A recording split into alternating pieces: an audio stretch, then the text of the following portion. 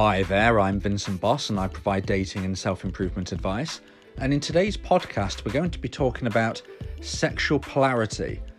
Now, before I start the podcast, I just want to let you know if you'd like to check out my website, www.dateme.tips, you will find everything about me and what I offer. So yeah, if you get a chance, please visit dateme.tips. Right, okay, now into the podcast, sexual polarity. So sexual polarity is the concept of masculine and feminine energy attracting each other, with people at kind of opposite ends of the scale more attracted to one another. So the way I describe it in one of my books that I've written is if you imagine a scale of 1 to 10, with the numbers of 1 to 4 being feminine energy, feminine traits, 5 and 6 being kind of in the middle, and then 7 to 10 being masculine, then that means people who are in the 1 to 2 range are going to be naturally more attracted to people in the 9 to 10 range. Whereas people who are more kind of central, maybe somebody who's a 4, would be more attracted to somebody who says maybe a 7. So it's all about kind of like the yin and the yang, the opposite ends of a magnet, the polar opposites attracting each other. But what actually is sexual polarity and what is the masculine and feminine energy that I'm talking about? Well, the first thing to say is that everybody has masculine and feminine energy, and everybody displays masculine and feminine traits. It doesn't matter if you're a man or a woman. Everybody has these traits and this aura, and it's literally represented in every action you take, every decision you make, everything you do about you. There's an infinite amount of things it can be judged on. But some of the more kind of obvious things to say could be, for instance, leadership qualities and beautifying yourself, to name 2 distinct different kinds of things. So everybody has masculine, feminine energy. So as a man, it doesn't matter if you're straight or gay, and the same if you're a woman. Everybody's got these different traits, and they kind of average out to an overall place to where you would be on this imaginary scale that I've just described. So it's obviously not an exact science. It's something that you have to kind of roughly think in your mind. But if you kind of get really in tune with this kind of stuff, you can be relatively spot on with where you think you place and where you think somebody else places, and hence that is how like attraction can work. You can kind of say, right, I'm interested in a certain person who I think is kind of this on the scale from what I can kind of tell, and therefore if you know that you're just not gonna match polarity wise with them, then you can slightly kind of change how you act and things. I mean, I kind of believe that you should always be yourself, you should always be genuine. So if you're going to do something like that, I would describe it as growth. I would describe it as kind of permanent change that you want to make for yourself, rather than like manipulating a situation. Because at the end of the day, you can't act forever, your mask will slip. So there's no point in trying to pretend to be somebody that you're not. Now, if you want to kind of actually make a permanent change and change your behaviour, then that's a totally different thing, and you probably would find results that you will attract the type of people that previously maybe you didn't. So I hope that's kind of clear. I know it can sound a bit confusing when you first hear it, but to kind of go over it again, men and women, we both have masculine and feminine energy, which we give off with our decisions, our traits, our aura. And they'll be kind of balanced out to kind of give a rough kind of permanent kind of position in where we are in a masculine to feminine kind of scale. And therefore our kind of average is what will attract or not attract people on the opposite side of the scale, or people who are very close to us on that side of the scale. So let's look at some of the traits. So as I said, leadership. So leadership, people with high kind of leadership qualities, but that's a high masculine trait. So if you're somebody who's a really good leader, you like to take charge in things, you like to kind of organize people and arrange things, that is a strong masculine trait. So, on our imaginary scale, if you're really good at that, you might kind of say that's a 9 or a 10 if you're really, really good at being a leader, kind of taking charge, organising, but not going over the top. You never want to be abusive, obviously, in these kind of things, but we just mean, to a strong, reliable degree. The opposite side of that scale for leadership will be somebody who needs to be led completely, somebody who's very submissive, somebody who's literally asking you to basically take charge of their life and all the decisions and whatnot. Somebody like that would be kind of a 1. So what you tend to find is that, breaking it down really simply, imagining there was only one trait that we all had rather than kind of the infinite amount we do. If we're just going to look at it as leadership, then you can probably see that somebody who's a 9 or a 10 on leadership is going to fit well with somebody who's a 1 or a 2, because the person who's a 1 or a 2 wants to be led and the person who's a 9 or a 10 wants to lead, so they're naturally going to fit better. If you've got 2 people who's kind of an 8 on that, then there's potential they're going to clash about who's taking charge. Similarly, if you've got 2 people who are very low numbers in this, then nothing's going to get done, because everyone's going to be sitting there twiddling the thumbs. There's going to be no leadership, no decision making. So I hope you can see that as an example. The other one I mentioned just a moment ago was beautifying yourself. So beautifying yourself is a feminine trait. So the kind of more beautifying you do to yourself, the more time you take, the more effort and that, you'd actually be very kind of low on the scale. So somebody who spends a lot of time getting ready, making sure they look nice and how they, really, really big on their appearance, hugely important to them, they would be kind of a 1 or a 2.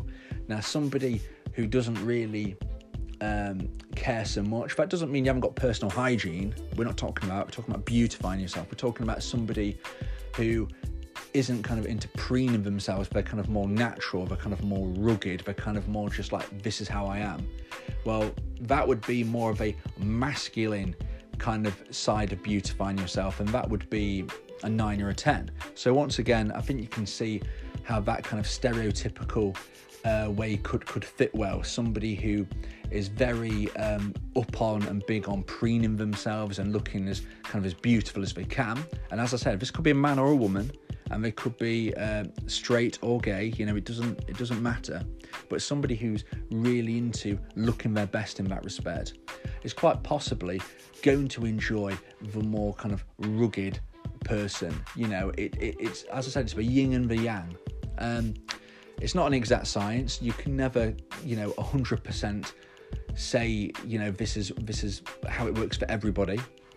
But it is quite a popular concept that a lot of people, including myself, do believe in, that, we think that it's something that more often than not, it works more than it doesn't work. It's something that you can kind of look at and say, right, yeah, this generally is the way it is. There's always exceptions, but this is generally how it is.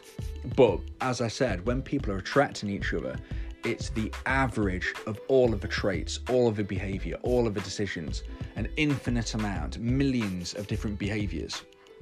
So you could be somebody who is very kind of similar numbered to somebody in one aspect. Let's just go back to leadership. Say you're both an 8, you're both trying to make decisions, you're going to clash a bit on that. So if that was the only trait, then it'd be unlikely you'd kind of connect very well.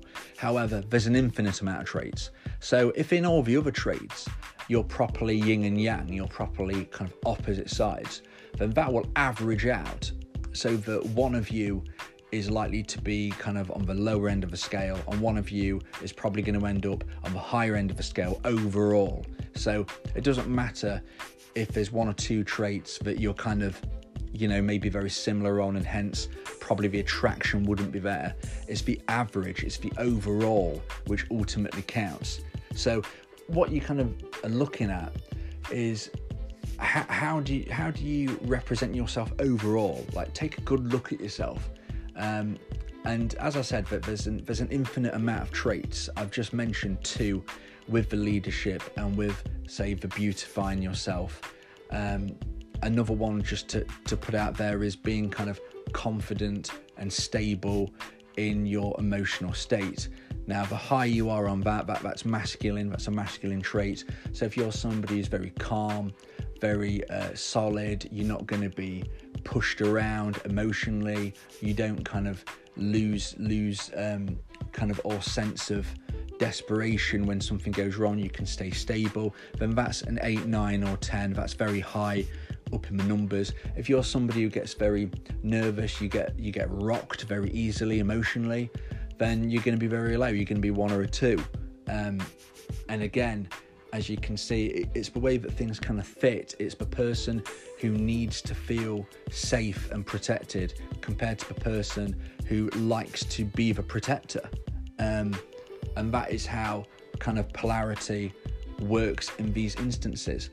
It's not something that everybody believes. It's not something that can be kind of like read upon, in the science books. Well, not that I've ever seen, but it's a concept that different people kind of speak about, that I was made aware of a few years ago, and I kind of did my own research and looked into it, and I kind of, I believe it myself, and it's something that I say I've got in my own books and things, and I mention in podcasts, because I think more often than not it is right.